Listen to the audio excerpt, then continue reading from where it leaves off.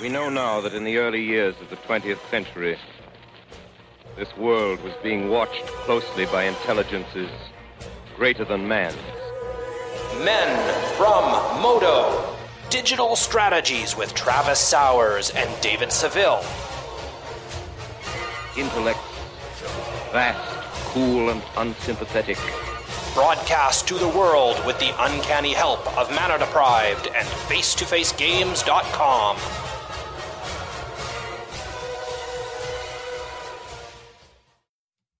Greetings, people of Earth. We are the Men from Modo, and you're listening to episode 43. Isn't it iconic? My name is David Seville, and I have Travis Sowers on the line with me this week. How are you, sir? I'm amazing as always. How are you, David? I am also amazing. You've got some big time stream news, though. I think you should probably share with us before we carry on. Yeah, fair enough. Wasn't quite ready for that, but it is a good thing to share. Thank you for surprising me there. I had set a goal to achieve by the end of the year as far as total number of subscribers went, which was 250, to make it kind of feasible for me to continue streaming full-time next year. And as of today, we are at 260 out of that 250 required. So mark it on your calendars. I will be streaming again in 2018. Plan to go even further than that. Very excited about where Arena might take us in the future. And I'm also very humbled and thankful of the like outpouring of support that the Fat Cat community has shown on Twitch over the past month. Like it kind of blew my mind. I wasn't really able to talk for a minute. I thought I was going to cry because this is my dream job and I want to keep doing this. And I'm just very appreciative of all of the people that are helping to make that happen. Does this mean that we get the return of the Sam Jia emote? Please. Yes, it's happening. Yes. Jia. Durf is currently working on Sim Byte and Sim God. And as soon as those commissions are finished, I'm going to get him to start working on Sim Jia and potentially Sim Wan, the return. That would be fun for me, but it's such an inside joke that I feel like maybe all those people have like died and it's just you and I Evan's keeping still that around. joke. Martin's still around. And you do get 2-for-1s every once in a while. That's true. Well, I welcome it if it is there. If not, it'll still live forever in my heart. Yes. The one and only. Well, no, that's exciting news. I feel like you need to set the bar a little higher next time. Let's go for 500 by the end of like January, and we'll get you there. Sounds good. All right. So today, though, the reason we're here is because Iconic Masters comes out on Friday.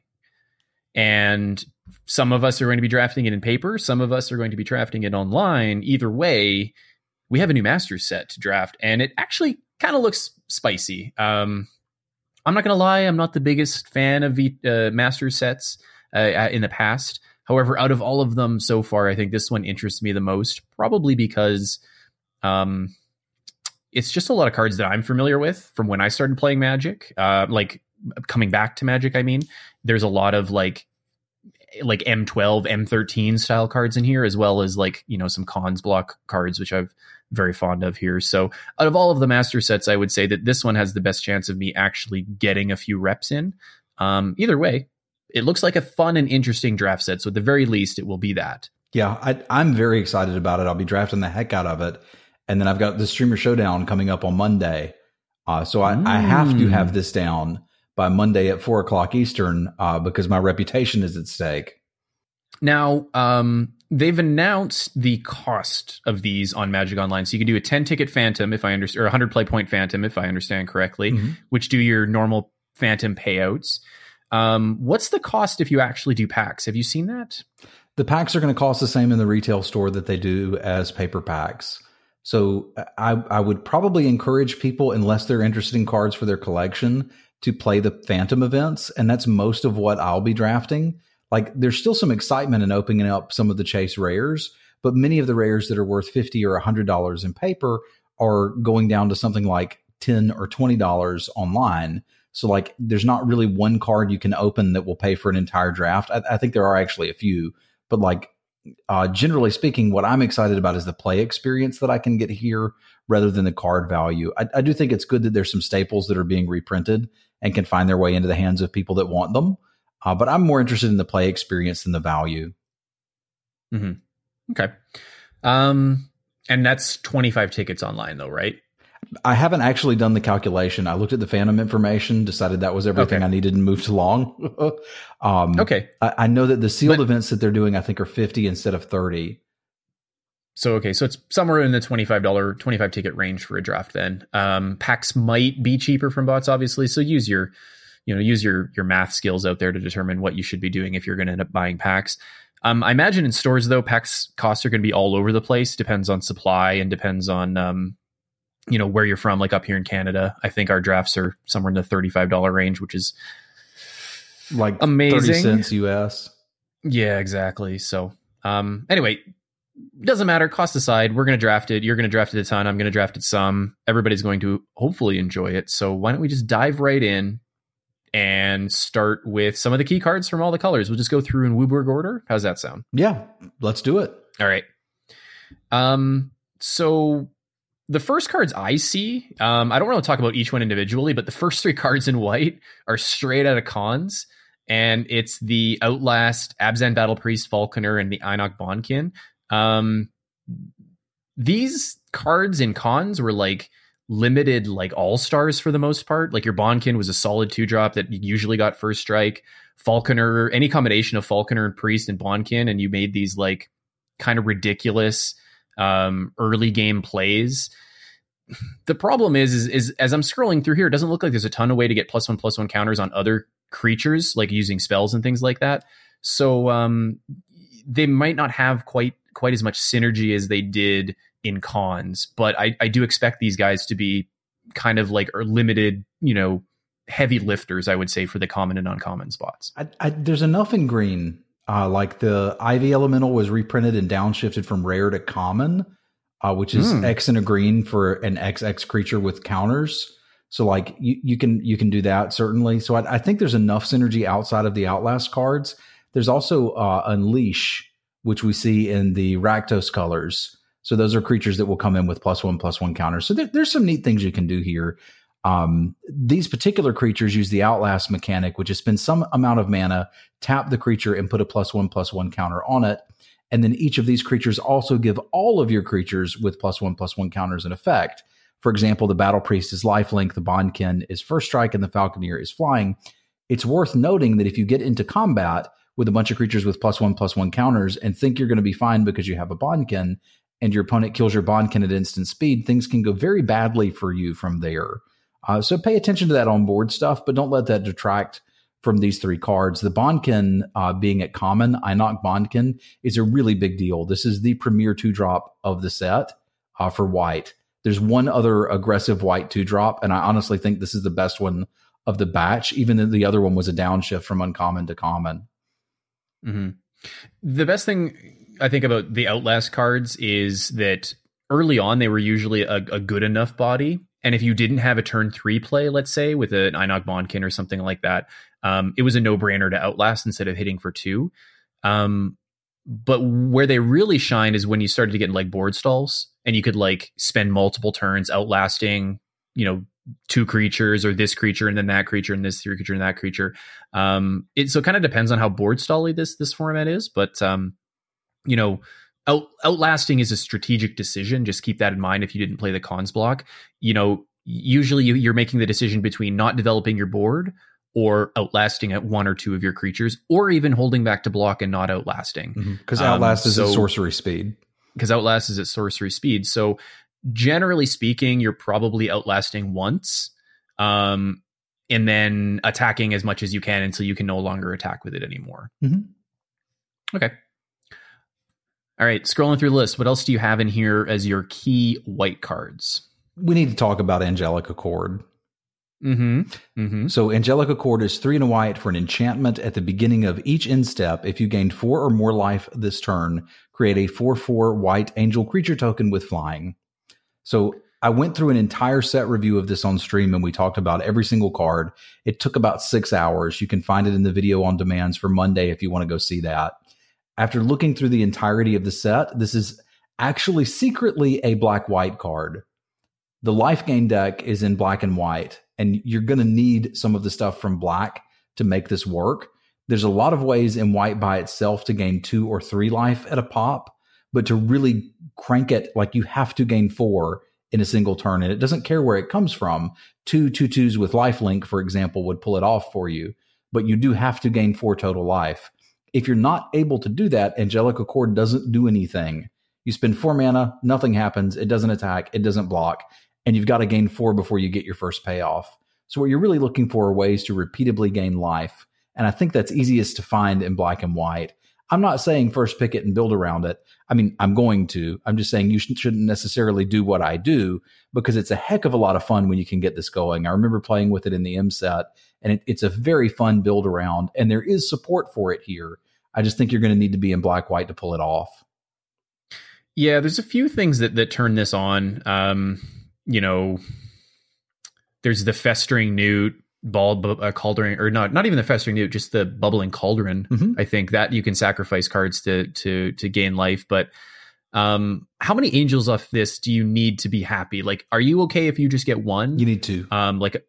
You're not okay with it just getting a single 4-mana 4/4 off of this? No, you need to get 2, because you've usually spent 2 cards to do that, even if the life gain was incidental off some life gain creatures or something like that. So like a 4-mana 4/4 flyer, if you could guarantee that you were repeatedly getting that, it'd be a rare and it'd be great, right? But like, you've got to jump through some hoops to get it. So if I'm going to jump through those hoops, I want to stick the landing and have at least 2 angels. Anything past that, I'm usually just thrilled about. The good thing about this, though, is this doesn't have to be on the board in order for you to get this angel. So you can swing, right, get your lifelink on, and then play this after. So like, if your opponent thinks you're up to something, example, not like playing around a combat trick of some kind, mm-hmm. And you have two lifelinkers or something like that, you can play this after attacks and after you've dealt your damage and gained your life, and then still get the angel because it triggers in your end step. So actually, it's each end step, which is interesting. Now, if for whatever reason you have a way to gain life at instant speed, do it before your end step. Don't do it in your end step, because you will not get your angel token. Correct. Or during your opponent's end step. If you're doing it during your opponent's turn, you'd want to do it at the end of their second main. Yeah. So on Magic Online, put an extra stop in where you don't normally have a stop. I play with all the stops because I'm a good Magic player. Carrying on. Skip the rares and mythics. I think like there's some really good ones in here. But I think I'm more interested in the commons and uncommons. Yeah. Blinding Mage. Yes. Blinding Mage is absurd. It is bonkers. It is fan bearer on steroids. And by on steroids, I mean for cheaper, to activate. So, it's a 2 mana, a 1 and a white for a 1/2, with the ability white and tap target creature. It's just good. It's a common. So like, there's going to be a lot of these, but it's a movable passivism for your opponent's best creature. Mm-hmm. It plays well in controlling decks. It plays well in aggressive decks. Like the controlling deck is tapping down their biggest threat every turn. The aggro deck may go through 2 turn cycles to tap 2 blockers, like tap 1 on your end step, untap, tap another one, attack you. So there's a lot of interesting things you can do with this card. I also want to point out while we're here, Benevolent Ancestor is an older card that may not look like much on the surface, but this card is an absolute powerhouse that really screws up combat for your opponent. It's 2 and a white for an 0/4 defender. Tap it to prevent the next 1 damage that would be dealt to target creature or player this turn. This used to be a hallmark ability that was put on creatures in white, but it's since been basically purged from Modern Limited because it is so difficult to mess with, and they try to get rid of onboard tricks to kind of remove onboard complexity. Imagine scenarios where like your opponent has 2 grizzly bears and you have 2 grizzly bears and you attack in, their blocks start to get awkward. They're going to have to double block 1, right? Mm-hmm. Like, and then if you have a combat trick on top of that, or like you're basically turning potentially all of their 3/3s into 2/3s because they're not going to deal that much damage. Plus this can block something by itself. When you have multiples of these out, you may have your opponent in a position where they simply can't attack because you could shrink something down to 0 power and then eat it with a larger creature. So like, I think Benevolent Ancestor and Blinding Mage are a clue that this is not the aggressive format that we're kind of used to in Limited, where we're thinking like, okay, Ixalan's pretty aggressive, Amonkhet was pretty aggressive. Seeing Benevolent Ancestor and Blinding Mage in a format made me think it's going to be a little slower. Okay. Perfect for Dirtling. There's also a bit of a Defenders Matters theme. Oh, yeah. When you scroll down the list, you'll see Vent Sentinel, for example. So that'd be an interesting archetype. It's like, it seems to me like even just through these couple of cards here and talking about some of the cards further down the list, but a lot of the mechanics seem to straddle 3 colors. So we're looking at more like a wedge or a shard as far as the mechanic distribution goes, as opposed to a color pair. So that is interesting for drafting as well, which makes me assume that we're going to see some kind of color fixing later on. Only like the perhaps best in the that's common, ever been. But yeah. perhaps in the common or uncommon spot, right? So that's good. That's interesting. That makes for fun draft formats. So I think so, and it's very different than what we're used to lately, so I can certainly dig that. Okay. What's next on your list as you scroll down? Next on my list is something I want to talk about. It's a card called Guard Duty. Mm-hmm. This is white for an enchant creature aura. Enchanted creature has Defender. So you would put this on your opponent's threat so that it cannot attack you. This is the common white enchantment-based removal. Like, usually we see something like Pacifism in this slot. We might see Desert's Hold recently. Compulsory Rest. We're used to some sort of white enchantment-based removal at common for cheap, and it's usually really good. And this one's not. Unless you're planning on attacking in the air, you're only killing half the creature. It can still block. So like in a blue-white Skies deck, I'm not embarrassed to have a copy or 2 of this in my deck, but in most other decks, I'm really not interested in it. I played with this when it was in one of the Zendikar blocks, I think. But wherever it was, it wasn't good. So like you don't want a lot of these. Don't pick these early. Don't be like, oh, I got a 4th pick Guard Duty. White's open. Nah, this is dumpster fire garbage. I guess it goes in a deck where you're never attacking. Yeah, potentially. If you're doing that something with your Defender deck, you could use this. So I'm not saying there's decks that aren't going to be interested in it. I'm just saying this is not a premium card. No, you might look at it as 1 white and think, oh, great, it's Path Exile. Yeah, it's not. It's not. So, your favorite card though, coming up here, Infantry Veteran. I do love this card. I don't sleep on this card at all. No, this card's a powerhouse. 1 and a white for a 1/1. Tap it. Target attacking creature gets +1/+1 until end of turn. There's no mana cost associated with this. You just tap it. That's the best part, I think. It's similar to that Defender, Benevolent, whatever it was, Ancestor. Very similar to that in that it makes combat math difficult for your opponent. Just it's on the other end now. And you're always getting in an extra point of damage because the Infantry Veteran's not attacking or blocking itself. It's always giving its +1/+1 to something else on attacks. So if you're not tapping it every combat, like when you're attacking, you might be doing something wrong, I would say. Yeah, be aware this card wants to go in an aggressive deck. And as I mentioned, I don't think this is hyper aggressive, but if you get a couple of these, you start to build a deck that certainly can be. Mm-hmm. We kind of see some, one of the things we're going to see in this format is there's a lot of good removal spells. There's a Doomblade, there's a Swords to Plowshares, there's cards like that, which is unfortunate because it takes a card like Iona's Judgment, which is 5 mana, sorcery speed, unconditional removal. It exiles target creature or enchantment.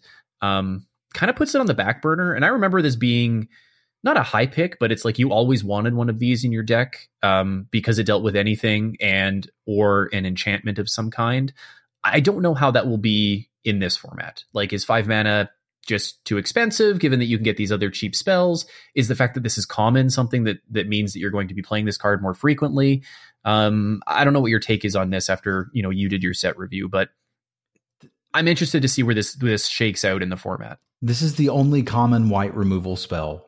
So if you don't consider Guard Duty a removal spell, and I kind of don't, like it's half of one, then if you need to kill stuff and you're in white, you're going to play this. You probably don't want 3 of them. If I have a deck with 2 of them, I'm probably like, okay, but I think 1 is about what I want. But you're probably going to want a 5 mana kill a thing. And it looks like there's certainly going to be stuff worth killing in this format. Yeah, there's a lot of iconic creatures at rare and mythic that that it's just going to be nice to have a way to unconditionally deal with them. Plus the occasional enchantment that's kind of annoying. Modal spells are great. Just always keep that in mind. Yeah. Next up, let's mention Seeker of the Way. This card was uncommon when it was originally printed and is now printed at common, which is kind of a big deal. This is your other white 2-drop. 1 and a white for a 2/2 prowess. In addition to getting +1/+1 when you cast a non-creature spell, it gains lifelink. Mm-hmm. This card plays great with rebound spells. Oh, heck yeah. That's my favorite thing to do with that is like, sorcery or instant speed doesn't matter. It's attacking in as a 3/3 with lifelink, which even if it gets blocked and traded, you're up a lot of value, I would say, off the card. And if it lives, then you get the rebound and you get to do it again the next turn. That was one of my favorite things to do with this card. So keep that in mind. I'm looking through here at the combat tricks we have, and it's basically just Guided Strike, which is not a bad one. But this card is best friends with combat tricks. Guided Strike is one that's +1/+0 first strike, draw a card for 1 and a white. So like the idea is you attack him with this, they block with a 3/3, and you're like, Guided Strike, kill it, gain 4, draw a card. What? And make an angel. Yeah, and make an angel.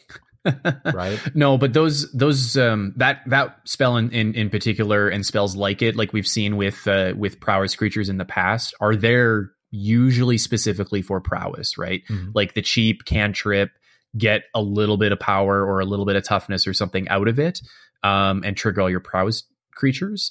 That's generally what they're there for. The fact that one has first strike is interesting because usually they're weaker than that. So which one was that you said that was Guided Strike? I guess it's 1 and a white. Mm-hmm. We've seen ones in the past that are similar to that. What was the one from Khan's Block that was just +1/+0, draw a card? It was white, right? Do you remember that one? Maybe it didn't have draw a card on it, but it's like, those cheap spells are your bread and butter in your prowess deck. So keep an eye out for those. And it looks like there may be a red-white prowess deck. I'm not sure how good it's going to be, but there's some creatures that would benefit from you casting spells. And it's always an interesting balance. If you have a bunch of prowess creatures, how many non-creature spells can you fit in the deck? Is always an interesting one. Yeah. Instant speed removal goes way up in that too. Oh, for sure. Serra Angel, I mean, we can talk about it, but everybody knows, or you should know, that Serra Angel is just the bomb diggity as far as uncommon creatures go. Yeah, it's even been printed at rare and it was good. Yeah. 3 white, 4/4 flying vigilance. We like our air elementals, and this is just a better air elemental. Don't sleep on this card. Yeah, it's a good one. Pick it early, pick it often. It's worth mentioning Stalwart Aven because it contains another keyword that you're going to see some. Interestingly, another one that plays well with the Outlast creatures we saw earlier. This is 2 and a white for a 1/3 flyer with Renown 1, meaning when it deals combat damage to a player, you can put a +1/+1 counter on it. That only happens once. So it's a 1/3 flyer. If you connect with it, it turns into a 2/4 flyer. Yeah. Renown was great when you were the one with the advantage and you were the one that were attacking through your opponent's creatures and they couldn't block. Stalwart Aven and Topin Freeblade is a little bit later here. Like Topin Freeblade was so good if you stuck it on turn 2 and then hit your opponent and then you had a 3/3 and your opponent couldn't deal with it. It's almost as bad as Long Tusk Cub in that regard. Both of these are good. Topin Freeblade is much better. But Stalwart Aven, if you're like, if you care about the air, usually it's a 2/4 flyer for 3 mana and it can block and attack through a lot of things. So Stalwart Aven is a good common. Topin Freeblade is just an excellent uncommon though. There's your aggressive, another aggressive 2-drop. This Seeker, Einok Bonkin, like, that's a start to a good deck if you're picking that like 1, 2, 3. Yeah, for sure. The Freeblade used to be a common, and it's a nod to the power level of the card that it got bumped up to uncommon. It's 1 and a white for a 2/2 vigilance, Renown 1. So like Dave said, if you connect with it, you've got a 3/3 vigilance, and now they're going to have to deal with that. There's cards that make it easier to deal with Topin Freeblade than we saw in Origins, where basically all of the damage-based removal, I think, was the common red burn spell was for 2. And we'll get to the burn spells. It's a little bit easier to deal with than it used to be, and it's been bumped up in rarity. But after looking at this, there is an aggressive white deck here. It's interesting in that I like the red is really where I was like, I don't think there's as many aggressive creatures as we're used to. but there's certainly some aggressive white creatures. So I think you'll have some aggro white decks as well as some controlling ones. They're still interested in all of the evasive threats and the removal.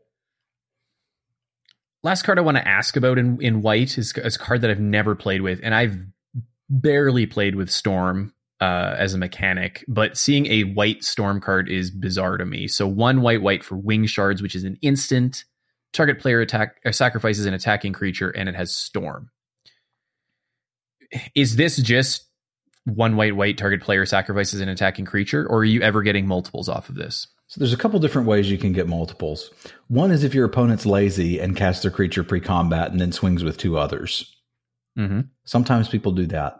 Another one is if you line up blocks and your opponent would need to use a combat trick to get you, all of a sudden I have a response. Perhaps you have a combat trick that's cheap. Again, we've seen a 2 mana one in white, and it's not unreasonable to have 5 mana up. But generally speaking, I would play with this card the same way that we would anything that just said target player sacrifices an attacking creature, meaning that sometimes, they attack with a 5/5 that you have to kill and a 2/2, block the 2/2 with your Grizzly Bear, let damage resolve, then cast this. Or again, God forbid they cast a combat trick, you just get both of them, right? So there will be some additional benefit that comes from this card on occasion, but usually you're depending on your opponent to cast those spells. It obviously gets better with any instance that you have if your opponent's attacking in, but it's very narrow. But I still think it's fine. Like we had the white target opponent sacrifices an attacking creature before, and it was good. It was decent removal. You can't use it to force through damage. So this is another one of those cards I'm thinking that points to maybe a little bit of a slower pace of gameplay. I realize that's hard to say after we've just reviewed a bunch of really good aggressive white cards. But as we go through red, I think it particularly kicks in that this is not blazing fast, even though there will be aggressive decks. Okay. It's basically Settle the Wreckage. It's all you have to know. Yeah, it's you heard it from card. Travis. It's essentially that card. So white looks interesting. It touches a few mechanics: the +1/+1 theme, the life gain theme, the defenders theme, a little bit of prowess in there as well. That's interesting. Like white looks fun. I'm not gonna lie. It looks fun. Yeah, and you're starting to convince me here, maybe. And it can play both sides. Like I said, there's cards for a control deck in there, or at least a solid mid-range deck that leans control, plus some very aggressive cards. So I think we'll be able to draft more than one type of deck in this, unlike M and Ket, where like everything was all aggro all the time. And I'm excited about that. Okay. Blue. Let's talk about. What do you want to start with? Claustrophobia. That's the first one I had, which is not saying much for maybe the blue cards here, is that we skipped a bunch to get to Claustrophobia before we started talking. So Claustrophobia is 1 blue for an enchantment aura. This is a classic, iconic, see what I did there, card. I see what you did there. When Claustrophobia enters the battlefield, tap enchanted creature. Enchanted creature does not untap. We remember Unquenchable Thirst, cards like that. The upside of this is you don't have to worry about it being tapped already, or you don't have to worry about it tapping later on. It just taps. It just goes to sleep. So this is your bread and butter blue removal in enchantment form. Yeah, it's a solid card. I don't think there's any untap effects. So generally speaking, if you can land this, it's handled. Next up for me is Doorkeeper. Okay, interesting. You decided to stop on the Mill Defender. Yeah, because I think it's worth again mentioning, because this is kind of part of that defender theme, part of an early blocker theme. This at common usually leads to slower formats because a 0/4 is just really difficult to get through. It's 1 in a blue for an 0/4 defender, 2 in a blue, tap it. Target player mills X, where X is the number of creatures with defender you control. Yeah, you're not. Let's be realistic. You're not milling your opponent out most of the time, all of the time. I can't say all of the time because somebody will get milled out by Doorkeepers or other shenanigans.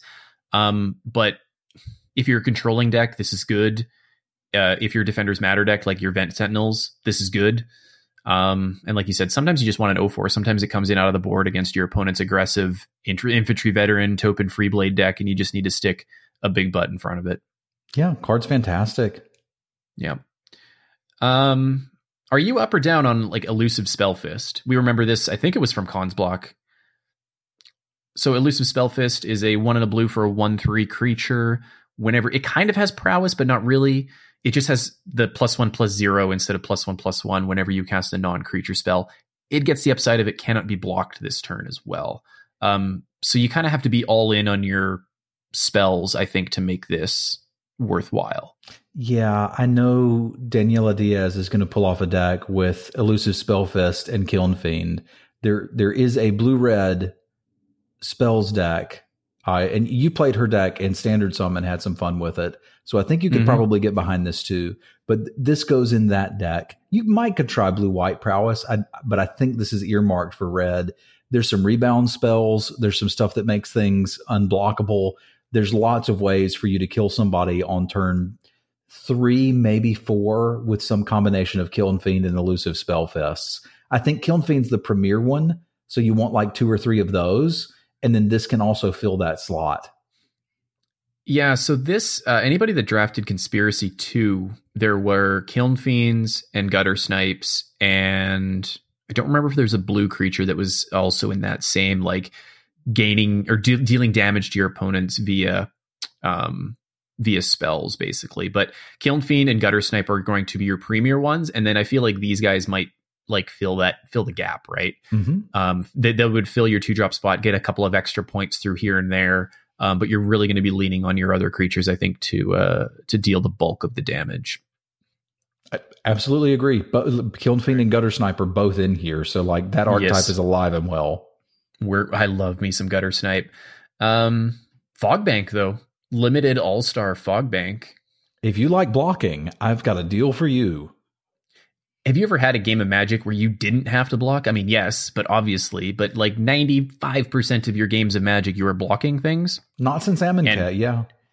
And Fogbank blocks things. It certainly does. For 1 and a blue, you get an 0/2 Defender Flying. Prevent all combat damage that would be dealt to and by Fogbank. True story. One of my first standard decks, I was looking through some receipts the other day. I don't know why I had like random receipts of Magic purchases. And I had a purchase for 3 Fogbanks, M13 Fogbanks, I think. It cost me $2.50. And I don't remember why I bought 3 Fogbanks for my standard deck, but I did. You were interested in blocking. Apparently so. But do bear in mind, this can still be burnt out because it only prevents combat damage. So you can still kill a Fogbank. You just can't do it in creature combat. You feel so sad when you kill a Fogbank, though, with like a lightning bolt or equivalent. Yeah. It's like I just spent a premium removal spell on an 0/2. Mm-hmm. Hey, you're not going to win any games, but it'll stall if you need to. No. We should mention Frostlinks, which is the Water Trap Weaver. Exactly, except strictly worse because it's an elemental cat instead of a merfolk. It's in there. It's the same as it is in Ixalan. You play it in a tempo deck. You play it in a defensive deck. You play it because it's awesome. Yeah, you use this after you've cast all the spells to tap down their blocker and kill them with the Kiln Fiend. Yep. Ooh, ooh. So all right, my brain is already. I'm starting to get it here. There's Storm in here too. Mm-hmm. Yeah. Picking up on that. What's next for you? Any of these next cards interest you? It's an uncommon, but Illusory Angel is worth mentioning just because it's kind of a funky card. It's 2 and a blue for a 4/4 flyer. You can only cast it if you've cast another spell this turn. So it's sort of like an air elemental that untaps 2 lands when you play it. If you think about it that way, you can kind of be all right with it. It's worth remembering if you have this in your deck, because I've played with this before when it was in one of the M sets, and I actually lost because it was like, I just need to top deck any creature I can block and I'll be fine. And then I top decked this and I couldn't cast it and I died. So like, this is not a creature. This is not a creature. It doesn't do that. And you're basically never casting this on turn 3. However, you can cast a 2-drop in this on turn 5, and that's a pretty dang good turn. This plus ramp are best friends. Yeah, you can cast your ramp spell and then cast this, and there's a lot of colorless ramp. Yeah.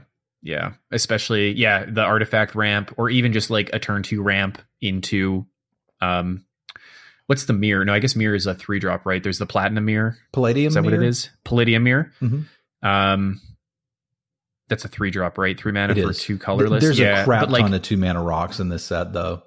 But if you can have like 5 mana on turn 4 or 6 mana on turn 4, it becomes much easier to cast this spell. Yeah, or just in any deck that's playing a bunch of spells, cheap spells, early stuff, right? Like if you have 1 or 2 mana things that you're interested in doing, I think this is another thing that can go in a blue-red spells deck and be good, and generally be good in any blue deck. Just be aware there are some limitations with it. Okay. The Jin is back. Mahatma Jin? Mahamoti Jin, indeed. Mahamoti Jin? Yeah, that's an iconic card for me. Yeah, the artwork is amazing on this card. You can't see it, but trust me, it is. 4 blue for a flying 5/6. I mean, it's not the best rate. However, a flying 5/6 is very very, very difficult to deal with. Correct. Of note, though, it does die to Doomblade. It does die to Doomblade. That's the thing we can say in this set. But like, you only have to connect with it a few times. There is a ramp strategy here, and this is just an all-star. It used to be a rare. It's been printed in uncommon here. This is the 6-drop I want in my blue deck. Mm-hmm. Okay. Mnemonic Wall? This card I used to like quite a bit, and it seems like it'll go in the Spells Matter theme deck, I guess, if you want to call it that. For sure. 4 blue for an 0/4 defender, and when it enters the battlefield, you get an instant or sorcery card back from your graveyard. It's I really like Snapcaster this Wall. card. Snapcaster Wall. I really like this card, but I think that I think you need a reason to put it in your deck. And I guess maybe just even having a Doomblade in your blue-black deck is a reason to put it in your deck. But it'll play much better in, like a blue-red spells style deck. So it's tough to say. 5 mana is a lot for it, but if you're buying back good cards, then look at it as like, a 2 mana 0/4 defender that, I guess draws you a good card. It's tough to say. Like, how much is buying back that card in the graveyard worth to you? 2 or 3 mana is probably a reasonable rate for that. I think it's interesting to have it in a set with both a Defender's Matter sub-theme and plenty of rebound spells. Because if I cast a rebound spell and then rebound it, it does go to the graveyard. So it's sort of like I'm getting to cast that spell 4 times if I can buy it back with a Mnemonic Wall. And if I have, Doorkeepers and Vent Sentinels anyway, well, I've got another interesting way to win the game now. There might be some competition for cards like this. Yes, there might be. Interesting. That's it for me, unless you have anything else in this. We got this color. 3 more we need to mention. Okay. Because it's kind of a big deal. Jessian Thief is now at common. Speaking of prowess and interesting cards, this is 2 and a blue for a 1/3 prowess. When it deals combat damage to a player, draw a card. It is absolutely terrifying to have a 2/2 in play and have your opponent attack in with this, right? If you block it and they have a trick, you just threw away your dude. They don't even have to have a trick. They can just cast a card draw spell or something. And they're like, it's worth like peeking around and seeing what kind of instants there are that they could cast. I don't think there's an inspiration. No, there's not an inspiration. So at least we're safe there. But like, you're terrified to block it in case they have something, and you're terrified not to because they're going to draw a card. Like, it's kind of a big deal. And you can just tap out for a sorcery on turn 4 and clear past some Grizzly Bears and start drawing your cards. How is there not a Divination? Yeah, that's an iconic card I would have liked to have put in here. Anyway, carry on. They could just have Thought Scour. Like, that's one of the instant spells here. And like, they Thought Scour themselves, get something in the bin for their Mnemonic Wall that they're going to play later, hit you, draw a card. Like, Jessian Thief is a scary card. And play your 3 mana 4/4 Angel. Yes. Yeah. Oh my God. I just constructed the perfect blue opener. There you go. And then once you've done all that to the board, you can protect it with a Mana Leak. Are we talking about Mana Leak? We're talking about Mana Leak. It's 1 and a blue for an instant, counter target spell unless its controller pays 3. I mainly want to talk about it because people are used to this being an all-star in Constructed, and it's pretty good in Limited. It's not busted. It's not amazing. It's pretty good. Yeah, it's got 2 things going for it. One is the casting cost. We remember Lookout's Dispersal, which was annoying, but it wasn't always great because sometimes you didn't have a pirate and you had to play it for 3 mana. And then the controller pays 3. That is usually enough to make this card worthwhile. You put both of those together, and this is a solid counterspell at common. Whoa. I'm going to lose to a lot of Mana Leaks. I can feel it. I often looked at Mana Leaks in the formats that I've played with it in the past as a replacement for a 2-drop creature and just plan to counter whatever my opponent does on 2 or 3 with it, depending on whether I'm on the play or the draw. And then like it's going to lose value later, but so would average 2 drops. So I don't look at that as too big a ding on it. Okay. And then I think one of Blue's most valuable commons that is often overlooked whenever it's printed is Phantom Monster. 3 and a blue Phantom for a 3/3 Monster. flyer. That's below, like, that's cheaper than it usually is. Yeah, this is a really old card. The original art for this was kind of terrifying because you didn't really know what was going on in it. But we've seen this reprinted in some of the master sets, and every time we've seen it, it's just been fantastic. So like all of the decks that are playing blue are interested in this. If you're controlling, it can attack and block. It's a decent rate as a blocker to trade off with some creatures. If you're doing, even spells matter stuff, why not have this hitting them in the face for 3 while you're churning through your deck? Like, it's just a solid card. 3 is a spell. Sure. Hit him for 3. Repeatable. That's a spell. It's a good spell. It's a great spell. All right, let's slide on over to black. Blue is interesting actually, but like nothing really jumped out at me as being like powerful, build around. Like it seemed like just a bunch of support cards. So I might either be missing something or maybe that's the intended role of blue. I think you may be missing how good a hill giant with flying is. Yeah. You're not wrong. And you're like, not wrong. The white common removal spell sucks. Claustrophobia is fantastic. It's pretty good. Okay. All right. You brought me around on that one. It's not flashy. It's not glamorous, but it gets the job done. Indeed. Okay. Black. What are you looking at first in black here? I think I have my pick here, but I want to see if you skip over top of it. I would probably jump down to Dead Reveler as the first card I wanted to talk about, as I've played with this in Return to Ravnica, and it's kind of a big deal. It's 2 and a black for a 2/3, or it can be 2 and a black for a 2/3 with a +1/+1 counter, and it can't block. This plays nicely with all of the Outlast creatures that we saw in white, as well as one that we'll see in black, as well as some that we'll see in green. Actually, I don't know if green had the Unlast or just the counters, but either way, it plays nicely with those. And like, if you've ever faced down, if you played against this card and faced down your opponent on the play turn 3-ing a 3/4, you're like, I can't block that. It's gonna deal 9 damage to me before I can deal with it. Like, it's a very strong play when you're being aggressive. And then even if you're not able to, like, you can do a lot worse than 2 and a black for a 2/3. Yeah. It's kind of a stupid card. Yeah. It's really hard to block. And you hate using removal spells on it. So you kind of hope your opponent makes a mistake and clicks through the unleash dialogue without putting a +1/+1 counter on it. Indeed. I wanted to talk about Butcher's Glee. Oh yeah. I almost said Butcher's Glee because that's so much power on such a little card. So Butcher's Glee, what format was this in? Was this in Khans block? I think it was in Khans block. So Butcher's Glee. I was thinking Butcher's Cleaver. Butcher's Glee is 2 and a black for an instant. Target creature gets +3/+0 and gains lifelink, and you get to regenerate it. The upside of this is kind of ridiculous. So there's the option always of in combat, right? Your creature lives and you gain, let's say, 5 life. Trading up usually for something. There's also the random upside of just like your opponent uses a Doomblade on it and you're like, well, I need to keep my 4/4 flyer. I'm going to Butcher's Glee it and keep it around. Right? So outside of exile effects, if you have a Butcher's Glee up, it's very tough for your opponent. Like if you showed your opponent that you had a Butcher's Glee, it's very tough for them to actually do anything. Mm-hmm. It can also swing a race in your favor. Right? Like yeah, if you that's are, the big part.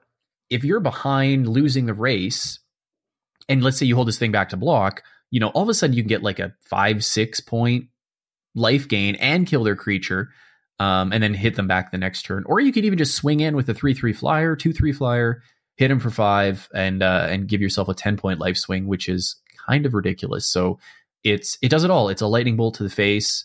It's a regeneration spell like negate. And it's a giant growth all at the same time. Yeah. Don't go nuts. It's 3 mana. You want one of these, maybe 2 in your black decks. That's a lot to spend for a combat trick. But contrast it with Crash the Ramparts, which I will play begrudgingly, but like I'm not thrilled about that. This I'm actively happy to have one in. And there's plenty of times where I've just attacked with a 4/4. They don't block. And I'm like, fine, Butcher's Glee, gain 7. I'm now winning this race. It's a great card. Yeah, agree. Speaking of great cards, though, Doomblade. It's back. Dies to Doomblade. Yeah. Doomblade does not die to Doomblade. Mostly because it's black and it's not a creature. Both of those are true. Both of those are true. It's 1 in a black for an instant destroy target non-black creature. Yeah. We are used to, in modern days, splashing for 6 and 7 drops. You can splash for Doomblade. It's okay. Like, if you've ever splashed for a final reward, an Hour of Devastation draft, this is the same thing, except you can do something else that turn. You don't cast this on turn 2. Now, it's interesting that it's uncommon here, whereas in many printings in the past, it's been seen at common. So you're not going to see a ton of these, but this is a very powerful removal spell at instant speed. And when old farts like me and Dave talk about how good removal was back in our day, just imagine this at common and you'll start to get a picture. There you go. What's next? Our common removal spell in black is Grisly Spectacle. This was originally in Gatecrash. It's 2 black for an instant. Destroy target non-artifact creature. Its controller puts a number of cards equal to that creature's power from the top of his or her library into his or her graveyard. I love this card, mostly because it's removal, right? Like if you don't end up with a Doomblade, this is a fine pseudo replacement for it. Sometimes you just got to kill a thing.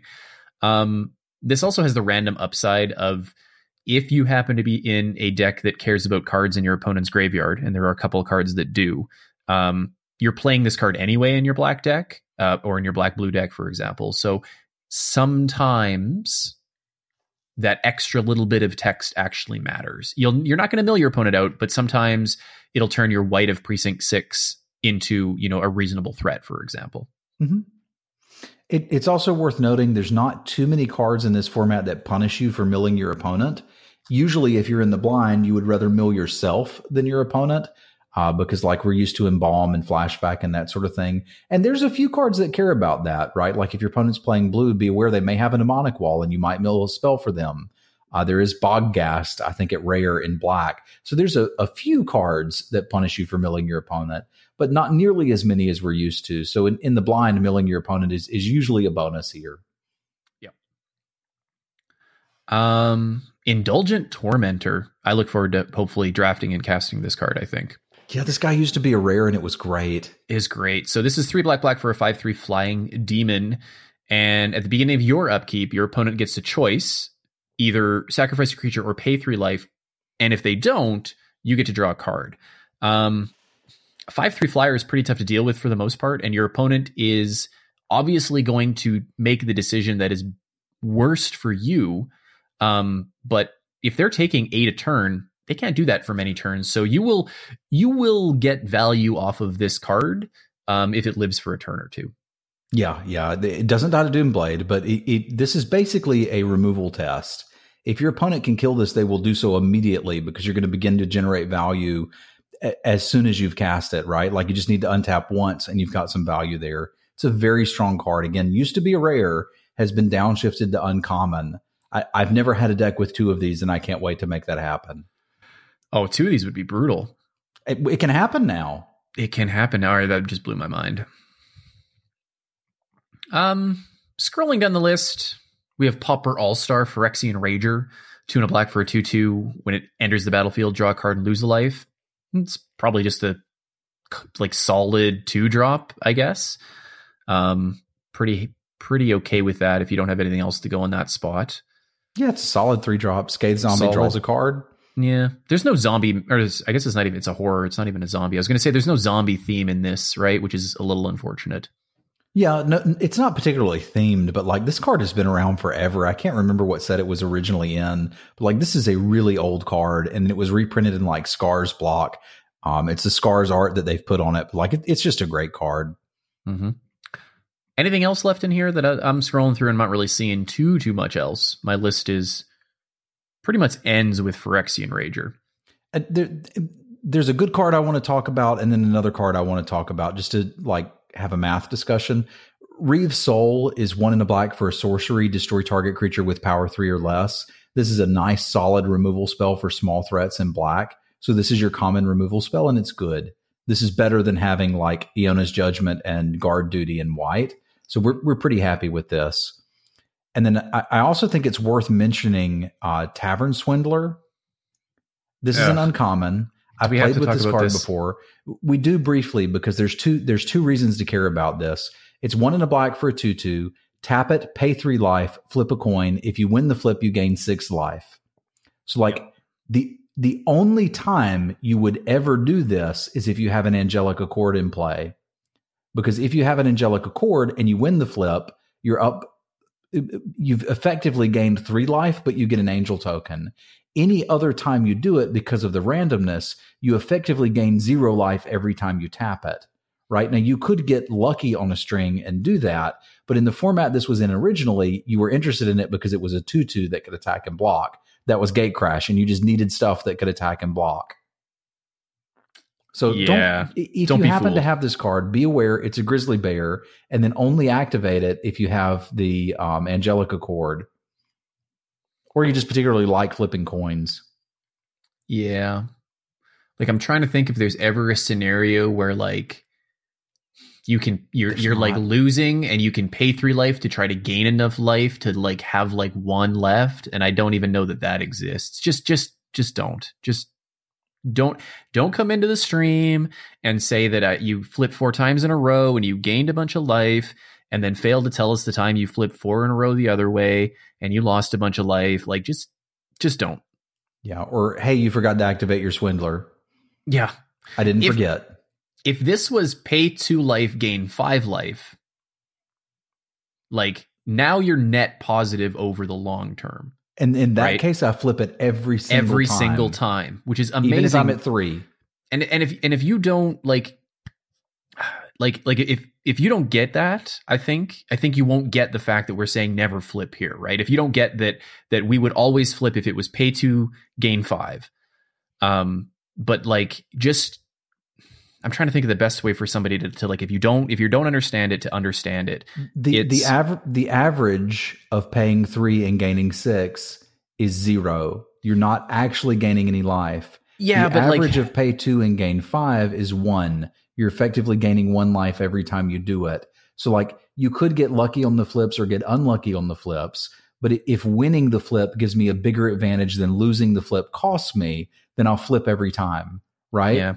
If it's a net 0, I'll never flip. And if it's a net negative, like it was pay 4, gain 6, I still might do it if I have an Angelic Accord. But that like even then, I'm not even sure I want to risk that. Yeah. The key is if like and like some people don't have the mind for like the statistics or like doing the math on the expected value of something. Just keep in mind that this is just 0. Just never do it, and you will be ahead of the game. And don't argue. Just don't argue. All right, let's move on to red. All right, red. Let's go. First up for me, I think, is the Borderland Marauder. You've done well, Dave. What is up? So what is up is this is one of the better red aggressive 2-drops that we've ever seen. It's also the only one in this set. If you want an aggressive red 2-drop, this is your selection. There is not another one for you to get at common. It's 1 in a red for a 1/2. When it attacks, it gets +2/+0, and it tells you what you're supposed to do with it on the card. You attack with it. Yeah, it's like the Wandering Scoundrels of the set. You know what I mean? Like if you land this on turn 2 and your opponent can't block it on turn 3, you get in for a ton of damage, and then it trades usually. Mm-hmm. Plays very well with combat tricks as well. Indeed. It's very good. Speaking of combat tricks. Yes. One of the better red combat tricks we've ever seen has been printed in this set. And you're going to get blown out by this a few times until you start realizing how to play around it. And that's Coordinated Assault. 1 red, instant, 2 target creatures each get +1/+0 and first strike. So in the early days of the format, you will get you some 2-for-1s with this. It's at uncommon, and it should be, because I do not want to see this game in and game out. Like, you attack 2 grizzly bears into their 2 hill giants. If they block incorrectly, you kill them. Watch for people doing stuff like this. If you see somebody in red attack you with 2 2/2s into your 2 3/3s, double block one of them. Punish them for their insolence. I miss Heroic. Yeah, it was even better in Heroic, but like this card is just a beating all by itself. It's good. It's good. Red's got some good spells. Sure Doesn't does. seem like they've got a ton of great creatures, but they've got Draconic Roar, which is like Lightning Strike with upside, kind of, I guess, if you want to put it that way. 1 and a red for an instant. You may reveal a dragon card when you cast this card. Draconic Roar deals 3 damage to target creature. And if you reveal the dragon card, it also deals 3 damage to the face. You can also just have a dragon in play. Oh, you're right. Mm-hmm. Or control the dragon. I always miss that. Yeah, so it's either or. It's a Searing Blaze. Mm-hmm. So a lot of times you would cast your Lightning Strike just to get a blocker out of the way anyway, or to kill their phantom monster that's going to kill you. This has the upside of, if you happen to have a dragon, it also goes face. So it won't go face on its own. You can't just be like, Draconic Roar, kill you. But if you have a dragon and they're at 3, you can still just cast this on their 4/4 and win the game. Yeah. This is good. This is, if you play Lightning Strike, you'd play this, and it's great. Yeah, it's a fantastic card. This is your premier red burn spell. Like, this is your common removal. He says premier red burn spell as we scroll to Fireball. Oh, God. The math on Fireball. This is uncommon, though, to be fair. Okay, that's fair. So go for it. I'll walk you through this because I had to walk through it on stream. There's a reason we don't see Fireball printed in most sets these days, and it's because the math on Fireball is super uncomfortable. It's X and a red. Fireball deals X damage divided evenly, rounded down among any number of target creatures and or players. Fireball costs 1 colorless more to cast for each target beyond the first. Okay. So most of the time what you're doing with Fireball is burning your opponent for 5 because you've got 6 mana in there at 5. Great. Or you're burning away a 3/3 flyer that's going to kill you for 4 mana. Great. If you want to kill 2 grizzly bears, you need to spend the red, then the colorless for more than 1 target, and then a total of 4 mana after that. So it's 6 mana you can kill 2 grizzly bears. There is a way to do this, and I believe this is correct. Somebody taught me this. Ignore the casting cost. If you're looking for you total up all of the toughness of all of the creatures that you're trying to kill, and then you add 1 for each creature you're trying to kill. Oh, but it has to be divided evenly, so you have to assume that they all have the same toughness. Exactly. That's the tricky part. So even if you want to kill 2 3/3s, you've still effectively got to pretend, if you're killing a 3/3 and a 2/2, you have to pretend like you're killing 2 3/3s. 2 3/3s. Yep. Right. But it does give you something to do with huge amounts of mana, and there is a ton of colorless ramp in this format. So I think we're going to see Fireballs for 10. Ooh, spicy. Yeah, like, okay, I'll tap 11, Fireball you for 10. Yeah, don't even need to kill creatures at that point. Yep. My boy Gutter Snipe. Yeah, 2 and a red some for a sweet 2/2. new art. Yeah, ooh, spicy. 2 and a red for a 2/2. Whenever you cast an instant or sorcery, it deals 2 damage to each opponent. And the trick here is you draft it and a lot of instants and sorceries, or you draft this in multiples and lots of instants and sorceries. Yeah, that is the combo. That's how you win with this card. No, it's good. It's not good in a deck that's not really dedicated. Do you know what I mean? Like, you really need a critical mass of instants and sorcery spells.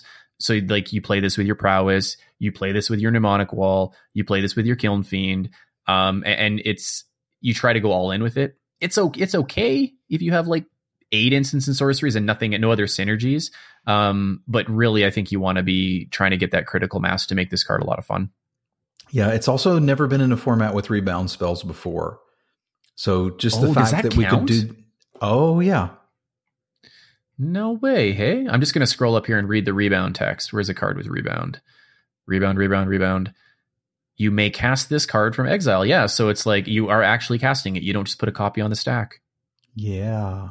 That's so spicy. Every rebound spell you cast, unless they deal with your Gutter Snipe, is going to additionally do 4 points of damage to your opponent. So that's kind of a big deal. Outstanding. So if your 6 or 7 instances sorceries are rebound only, and you have a Gutter Snipe, then that is a very good job. Okay. Yeah, those spells will kill your opponent. Doesn't matter what else they do. What's next for you? What do you got? It's worth talking about Heat Ray because Heat Ray is not Fireball, even though it looks like a similar card.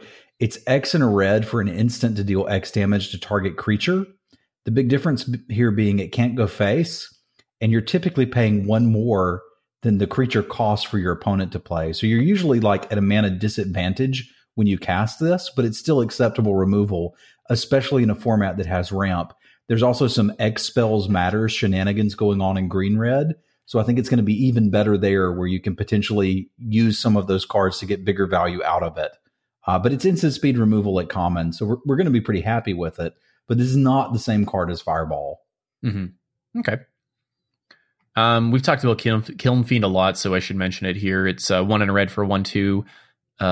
Elemental Beast. Whenever you cast an instant or sorcery spell, it gets +3/+0. This plays well with Distortion Strike, +1/+0 and unblockable. With Rebound. It plays well with anything that gets your opponent's creatures out of the way. Such as Frostlinks. And if it looks like you should be able to combo kill here with it, but like generally speaking, like you're getting 2 or 3 activations or triggers off of this, and hitting your opponent for like 10. Mm-hmm. Yeah, I love the card. So yeah, put it in the deck with a lot of spells, and you will be able to kill your opponent. It turns all your removal spells into 4 damage to the face. Repeatable Lightning Axe. Exactly. Okay. Got anything else in red? Yeah, at least 2 more things that I wanted to mention.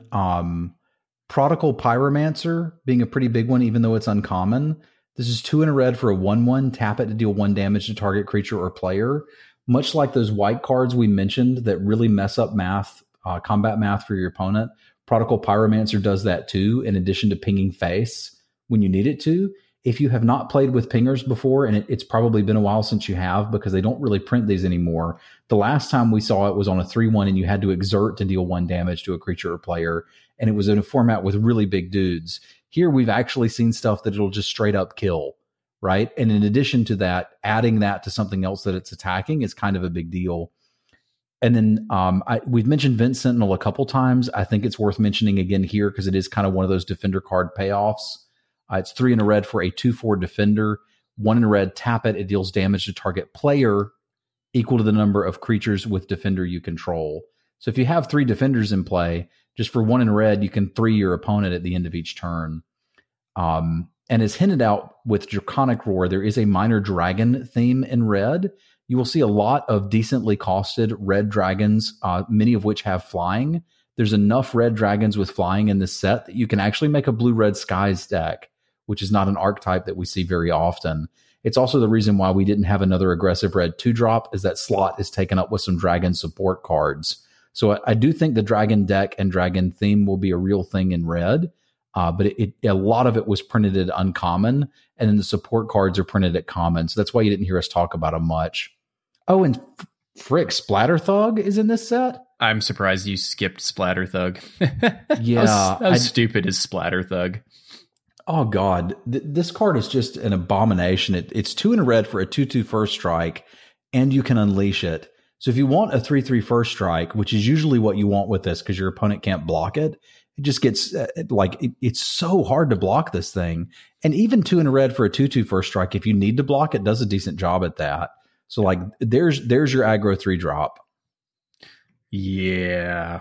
I'm just going to draft Rakdos RTR cards or Gate Crash cards. Yeah, I think you'll actually have something together. Yeah. Okay. Moving on into green. So, green is interesting. Let's just put it that way. I didn't make a list of green cards because it seemed like when I was scrolling through them, they are all kind of all over the map here. There's Assault Formation, which is 1 and a green for an enchantment. Each creature you control assigns combat damage equal to its toughness rather than its power. And target creature with defender can attack this turn if you pay a green mana. And 2 and a green, target creatures you can control get +1 or +0/+1 until end of turn. So like we have like a Defenders Matters theme, right? I didn't see any defenders with ramp abilities. Did you? Yes, one of the best ones ever printed in the game, Wall of Roots. Did I scroll over that one? You might have missed it because it's low on the list. It's 1 and a green for an 05 defender. Put a neg0, neg1 counter on it. Add 1 green mana to your mana pool. And then we also have the premier defender mana ramp all-star Overgrown Battlement, which is 1 and a green for an 04 defender. Tap it for as much green mana as creatures you control with defender have. Okay, so we've got ramp, but we don't have fixing. So you're not... Are you playing like a 5-color or 4-color defender deck with assault formation? Or is this more like, you're playing like green-red Vent Sentinels kind of thing? I think you're probably playing green-red Vent Sentinels. We do have one fixer in Search for Tomorrow, which is rampant growth variant. It's fine. If you're going to play, 2, 3, 4 colors, you can probably do it with that. You're just paying a real cost for it. But I think there's a lot of good defenders already in green, many of which ramp you, and then pairing them with any of the other colors and getting those defenders is like a theme that you can certainly do in green. Okay. That's the first one that stood out for me though. So what do you have on your list? 2 more that I think would mention, Curse of Predation is actually a pretty good way to get counters on your dudes and combos with some of the Outlast creatures we've mentioned. It's 2 and a green for an enchant player. Whenever a creature attacks enchanted player, put a +1/+1 counter on it. So recognize that this is not particularly good if you're looking to block, right? So let's be aware of that. It doesn't go in your defender deck. They're not going to get the counters, but it's functionally a 3-mana anthem that continues to grow past that as long as you're interested in attacking. We've also got Crowned Ceratok, which is 3 and a green for a 4/3 trample. Sold. Additional text. Each creature you control with a +1/+1 counter on it has trample. We're going to see more stuff about +1/+1 counters mattering. We've already seen enough for you to be interested in this. Plus Borderland Minotaur at common with trample. Like, okay, this is already my favorite card in the set. Man, there's a lot of +1/+1 counter matters theme or cards in this set. Maybe it's just because I like that theme. I liked Outlast, but we've also got Hunt the Weak. I mean, it's no Savage Stomp, but it's good. It's good. Hunt the Weak, 3 and a green for a sorcery. Put a +1/+1 counter on a creature you control, and then it fights. Savage Stomp was great, but it was great because, it's just great, period. But we remembered Hunt the Weak and compared it to that, and we're like, oh my god, Hunt the Weak was great, and this is so much better. And now we just get Hunt the Weak again, and it's still good. Yeah, and the green creatures are bigger in this set than they have been in the past. Now, the next card I want to mention is Ivy Elemental. Yes. This used to be a rare, and it's a pretty big deal. It's also part of a cycle. There's a rare Hydra that's an X creature. Then there's also Hero's Bane, which used to be rare and got shifted to uncommon, which gets +1/+1 counters on it. But we'll just talk about the uncommon one for now. It's X green for a 0/0. It enters the battlefield with X +1/+1 counters on it. So for 2 mana, this is awful. At 3, it's okay. At 4 and better, it starts to get really good. I don't know if I've mentioned that there's amazing colorless ramp. You can get a big Ivy Elemental fast, and then there may be additional cards in your deck that care about it having +1/+1 counters. So like whenever something gets shifted from like rare to common, it's a big theme in the set. You need to pay attention to it. Yeah. Outstanding. I remember Endless One, which is a little cheaper than this, and Endless One was great. So this is good, better in a +1/+1 deck, and better if you have ramp, I think. Yeah, you're going to have ramp, man. It's all over the place. Okay. Next up for me, I think it's kind of a card that might like slip past, but Netcaster Spider was kind of like a limited all-star. I don't remember what format it was in last. I think one of the core sets, but 2 and a green for a 2/3 spider with reach, and whenever it blocks a creature with flying, it gets +2/+0. you didn't always main deck this, but you brought it in against flyers and it just shut them down. It traded traded, I guess, with most flyers that your opponent would be attacking into. Like, it just straight up kills this Air Angel. It's good. I would keep an eye out for these for your sideboard. I mean, sometimes you have to play it in your 3-drop spot, but there's a lot of flyers in this set. I might even main deck these.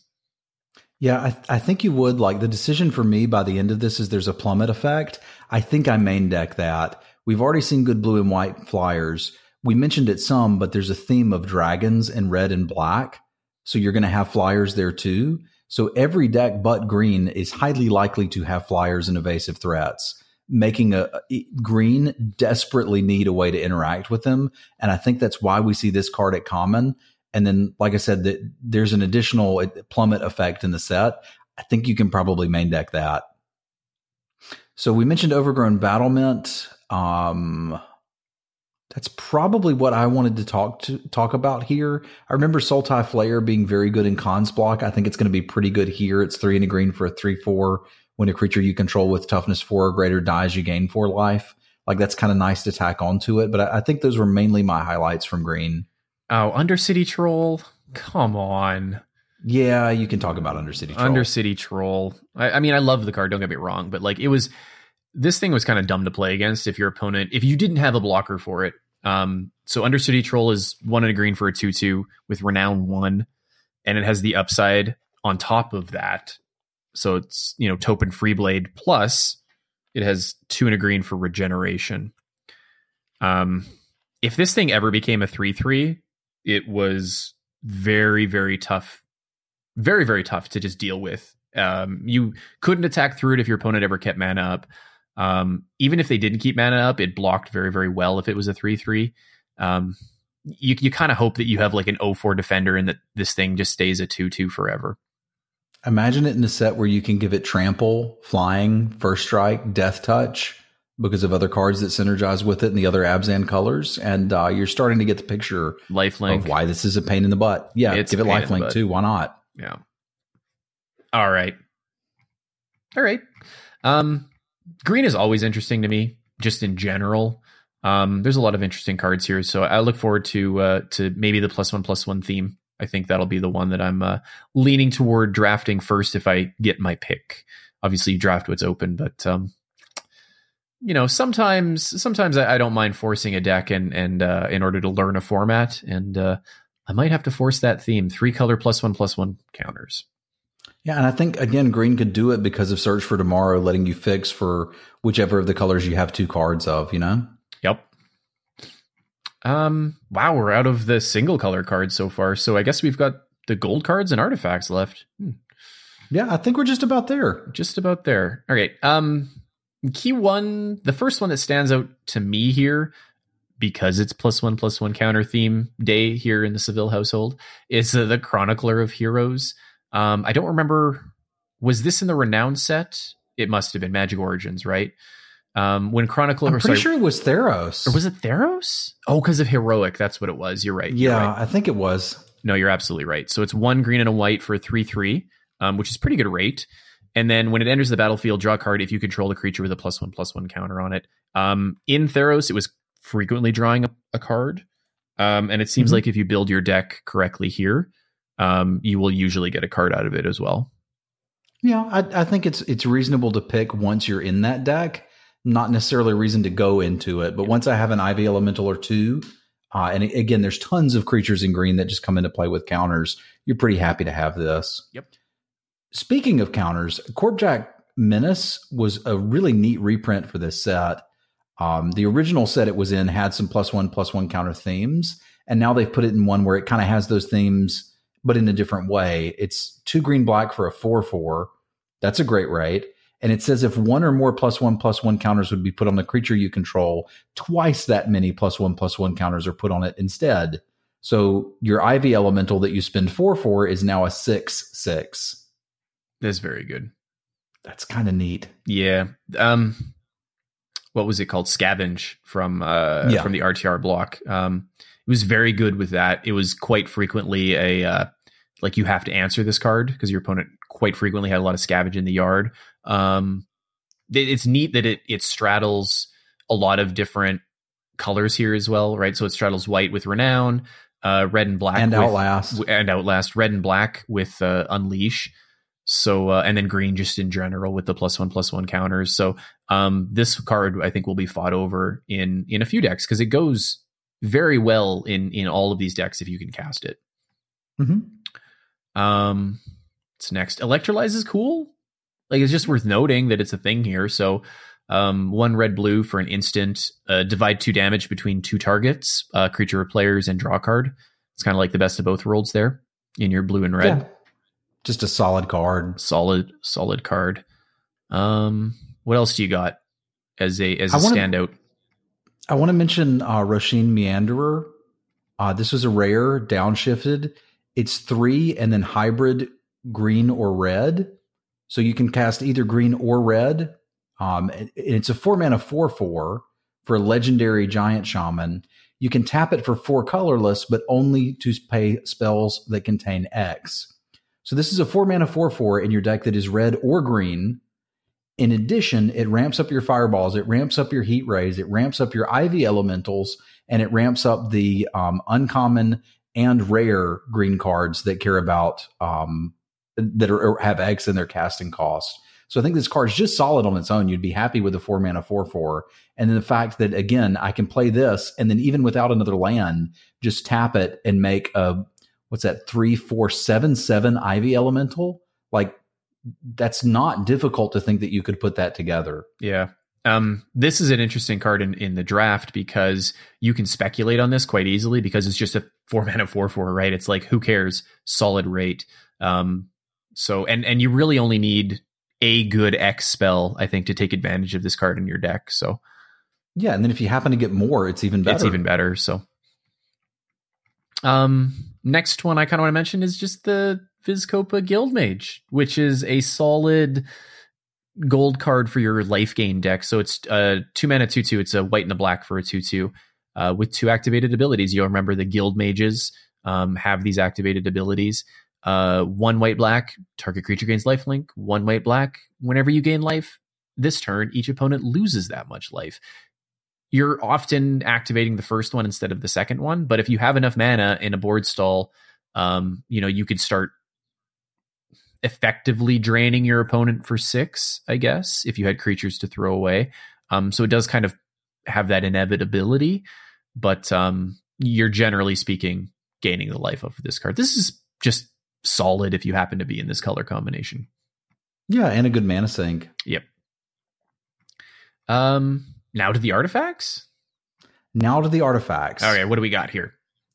So the first ones, I'm going to rattle these off real fast, and then I'm going to explain what they mean. Guardian Idol, artifact for 2, enters the battlefield tapped. Tap it, add colorless to your pool. 2 mana, it becomes a 2/2 golem artifact creature token until end of turn.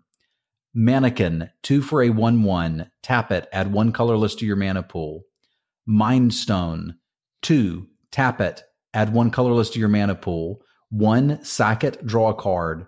That's 3 common 2 mana rocks that give you colorless mana. If you are interested in ramping, you will be able to do that no matter what color you are playing. These only give you colorless mana, but there's 3 solid options to get rocks that will do that for you. That's kind of a big deal and tells us a lot about this format. Well, you forgot about Star Compass. Yeah, there's a 4th. I mean, and that one gives you colored mana. You will have basics, right? You will have Star Compass is a little bit different. You can only add color of a basic land you can control. So if you have no basics, this doesn't do anything. However, you will have basics. So there's 4. On top of that, you have Pristine Talisman in uncommon, which is 3 mana. You have the Palladium Mirror at uncommon, which is 3 for 2/2 that taps for 2 colorless, and then you have a Thran Dynamo at 4. Yeah. So everybody's ramping? Everybody's ramping. And this is another clue that this is a format that's not likely to be super aggro, although again, the pieces are there, and many of them were in white, right? So I believe that there could be an aggressive deck, but I also believe that with that many common and uncommon colorless mana rocks, we're going to see big spells. These are feeding your X spells. These are feeding your 6 drops. If you're playing the dragon stack, go ahead and take that 6 mana dragon. You're going to be able to cast it. Want a Mahamotai Jin on turn 4? That may be dreaming a bit, but turn 5, I think we could certainly do. All right. That's crazy. Any other artifacts? It's absolutely crazy. Any other artifacts that are worth mentioning? I mean, Darksteel Axe is kind of cool. Yeah. It's like, we think of like Pirate's Cutlass and, the +2/+1 with a free equip. This is not quite that, but I still think it's very good and it's something to think about. I don't know how good it will be in this set. We'll have to see, but it's a 1 mana equipment with a 2 equip cost, and it gets +2/+0. You throw it on a random flyer or a random trampler, and all of a sudden it's kind of big beats to your opponent there. So keep that in mind. It is an aggressive equipment, which is interesting considering I don't think this is going to be blisteringly fast. But we'll see. I've said that before and been wrong. Yeah. I think that's it for me for artifacts, to be honest. It is for me too. And like the lands are going to go pretty quick, but we need to have a little discussion about bounce lands. Yeah. And how you can play them wrong, but also how just great they are. Yeah. So I'll use the Boros Garrison as an example. Boros Garrison enters the battlefield tapped. When it enters the battlefield, return a land you control to its owner's hand. Tap it to add red-white to your mana pool. There's a cycle of these for all of the 2-color pairs, and they're at uncommon. Okay? So if you play this and it's the only land you have, you return itself, you have no land drop for that turn. Don't do that. You need to play a basic first or some other land, and then play this on turn 2, for example, returning that one. Right? Mm-hmm. So that doesn't sound amazing, does it? No. However, you get to replay the land that you picked up on your next turn. Mm-hmm. And even though you only have 2 lands in play, you have 3 mana sources. So how many cards are in my hand if I have a Boros Garrison, a Plains, and then 5 action cards? You have 8. I have 8 cards because this is 2 lands. Yep. Right? So I'm not playing anything super quickly, right? I'm not deploying that hand very fast unless I have a 1-drop because I've got to skip 2 to do this. But I've effectively got an 8-card opening hand because I have a Boros Garrison in it. So these are so good that if I'm playing white-blue, I will put a Boros Garrison in that deck happily because it just makes so many more hands keepable. If you get enough of them, you can even consider trimming a land from your deck, which is something that I don't advocate doing very often. I'm far more likely to play 18 than 16, but if I've got 4 of these, I'll cut it to 16. I may have to mulligan some, right? But depending on how good the people you're drafting with are, you're not going to see enough of these to run into the problem of having too many. I can envision mini packs where I first pick a bounce land and then just kind of don't care whether I'm both of the colors or just one. They're that powerful. And like I said, the main reason why is this in your opening hand is effectively +1 card to your opening hand. Yep. Yeah, it's just like you're guaranteed to hit your turn 3 land drop regardless of what you draw or what the rest of your hand is. That's the best way to look at it. That's how I learned. That's what clicked for me is it's like, look, you're hitting another land drop guaranteed with this. So that's these things are great. I'm trying to think of what format they were in recently. Was it the Modern Masters 17? Were they in that? It may have been. I remember playing them in one of the master sets. Yeah, and it was just like, you never saw these, so you tried to pick them up as kind of as soon as you could. Mm-hmm. All right. And then it's also worth mentioning that Evolving Wilds is here at Common. We've played with that enough that we know what it does. But if you're going to go for a splash, or you just want to have some nice smooth mana at the cost of it coming into play tapped in your 2-color deck, you can certainly do that. I 3-0'd a draft today, an Hour of Devastation that wasn't splashing and played in Evolving Wilds just to smooth out the mana. Yeah. And it's a solid card in that deck. I'd play it in any deck. And then again, it gets a lot better if you have a splash. Yeah. So, all right. So that's the end of it here. We've kind of gone through most of the cards. We talked about some iconic cards. We skipped a lot of the rares and mythics. No big deal. There's some cool ones in there. You'll know them when you see them. But what's your take then on Iconic Masters? Like, obviously you're going to be drafting it online on your stream, but like, do you foresee yourself enjoying this format? Like, where does it sit on the excitement level for you? For me, I feel like we've got a set that has both powerful cards and synergistic cards. So I can make a good stuff deck or I can make a theme deck. And there's not enough duds in the set that you'll really be left out in the cold no matter what you do. So that actually is kind of bugs me a little bit. I like that in Ixalan that if you don't draft it properly, you get punished a little bit. Whereas in this one, I can kind of open a good white card, get past a good white card, and then force white and be fine. But I do like that it looks like there's going to be a lot of depth, replayability, and flexibility here. It doesn't look like it's going to be all aggro, although you can be aggressive. And it doesn't look like it's going to be all ramp, although there's certainly enough ramp. The rares are flashy and cool. Even some of the uncommons are neat. Like we didn't mention it, but Swords to Plowshares in here is an uncommon. So I think it looks like a pretty balanced set. There's not a Denrova horror in it. That makes me happy. Yeah. Like ungodly happy because that kind of ruined the last format. So I'm excited to try it out. I think it's going to have more replay than the last one did. And I expect I'll be streaming it, all day tomorrow and then Monday for the showdown. And then I expect I'll stream it some more after that. Okay. So I'm not going to lie. Like I came into this with I was not expecting it to look as good as it does. I am not generally a fan of master sets. We talked about this on the mic check, but I'm not ashamed to say that. It's just not sets for me. Like I don't really care about old cards. I don't care about building my collection in paper for those types of things. And online phantom drafts are not something that I generally enjoy. Like they just don't speak to me. I like the thrill of opening a chase card, I guess, which is funny because I don't like doing this in paper for that reason. I don't like paying $30 for a paper draft because people are chasing chase rares. So it's a bit of a hypocrite there. But after going through these cards and seeing a lot of cards that I'm familiar with, on top of cards that I know from Cube, it seems like a draft format that I could conceivably enjoy. I'm not admitting that I will enjoy it, but I might. There's a chance. And I think the fact that you said I can get into a deck and maybe draft incorrectly and still have a playable pile, even though maybe a set like this is not in my wheelhouse when it comes to draft formats. Like I'm better at a draft format when I get a lot of reps in, and I don't know that I will be getting a lot of reps in this format, but it looks like I can draft this once or twice and still enjoy it a lot, or potentially enjoy it a lot, and not have to draft it 100 times in order to get maximum enjoyment out of it. So I would say, if I have to put it into words, it's like a 2-for-1 when you're dead on board. It's like draft advice when what? It's like good draft advice when you've already picked. Okay. Yeah. Okay. It's a full draft pod when you've already paid. That's a good one. Yeah. That's a good one. It's a 2-for-1 when you're dead on board. I said that one already. Oh, it was so good. I said it twice. It's a phantom draft when you open that Chase Mythic. Horizon Canopy. Yeah.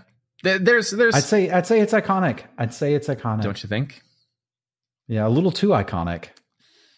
And I think that's the end of the podcast there. So thanks for hanging out with me this week. Thanks for Travis. Thanks for listening. Listeners out there. I can't think of any homework, so we're just going to cut to the outro. Thanks to Face to Face Games and ManaDeprived.com for the hosts and the support. And if they want to catch you online, you're going to be on the Streamer Showdown on Monday. Where can they catch you? Correct. It'll be Monday at 4:00 Eastern. That's at twitch.tv/Simulan. You can also find me on Twitter under the same. And if Dave's going to slack on homework, I'm not. Consider leaving us a review on iTunes or wherever you find your podcasts. Those reviews actually help other people find the podcast. So either do that or tell a friend that doesn't listen that they should check it out. There you go. And this is a good one to start with because a lot of people will be going out to their LGS this weekend or playing online. So hopefully we can help them out. Right. And then we get a cut of any packs you win. Exactly. And then if anybody did want to watch you stream, where could they find you, Dave? I'm at twitch.tv/DCivilian. That's DSAVILLIAN. You can catch all sorts of train wrecks that turn into 3-0s. Nice. All right. But once again, Thanks for listening. It was a ton of fun. Let's do this again next week. Yeah, I'll be there. Okay, you better win that Streamer Showdown so that we can actually have some credibility next week. Yeah, okay. I'll make it happen. All right. Thanks again, and we'll catch you next time. Bye.